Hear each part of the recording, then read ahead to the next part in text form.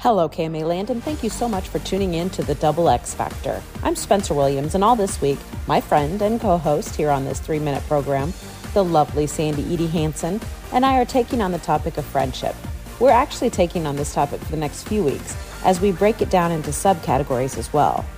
First, let's chat about what a good friendship is. And as much as I'd love to give you a checklist, I can't because it varies.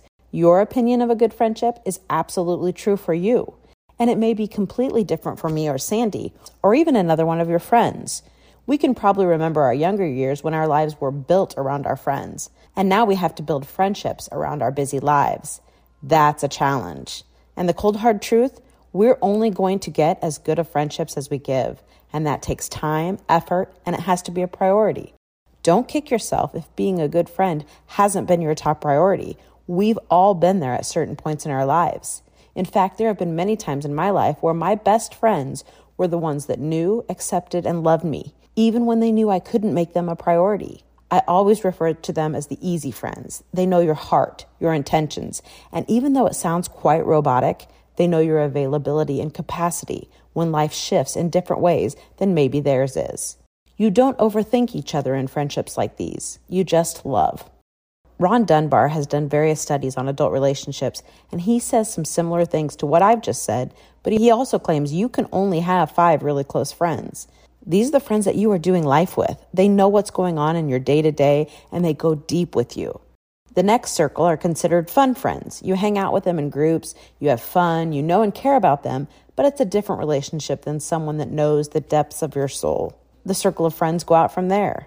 Rob says, quote, "The reality is we all only have so much time and energy and can't give everyone in our lives our all. But remember, it's not up to Rob or me to determine your circles. However, there are some basic things you can consider when determining true friendships. And you guessed it, it comes back to you. How are you showing up in your friendships? And do they bring out your best or your worst? Do you feel you must shrink yourself or your boundaries in this relationship? Do you feel validated? Think about the foundation of your friendship. What's it based on? Negativity, gossip, or is it things that actually uplift you? Do you feel nourished or drained when you spend time with them? And when their name pops up on your phone, do you feel negative, neutral, or positive? Same goes for when you have plans with that person. How do you feel about that? And do you feel emotionally supported and safe in this relationship? What about the people you really trust in life? Do they support your friendship? Again, this is really tricky to encourage you to break down your friendships. We certainly don't need to create more problems than you may or may not already have.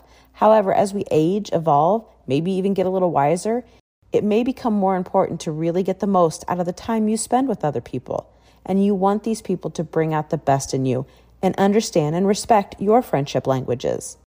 Now, I know Sandy has really been studying up on this topic, so I can't wait for you to hear what she has to add on this topic tomorrow. Then, I'll be back with you on Thursday with even more. Until then, you know what to do. Find all things Double X Factor at KMAland.com or on social media at KMAXX Factor. Plus, our podcasts are available 24/7 wherever you get your podcasts from. And as always, we thank you so much for listening.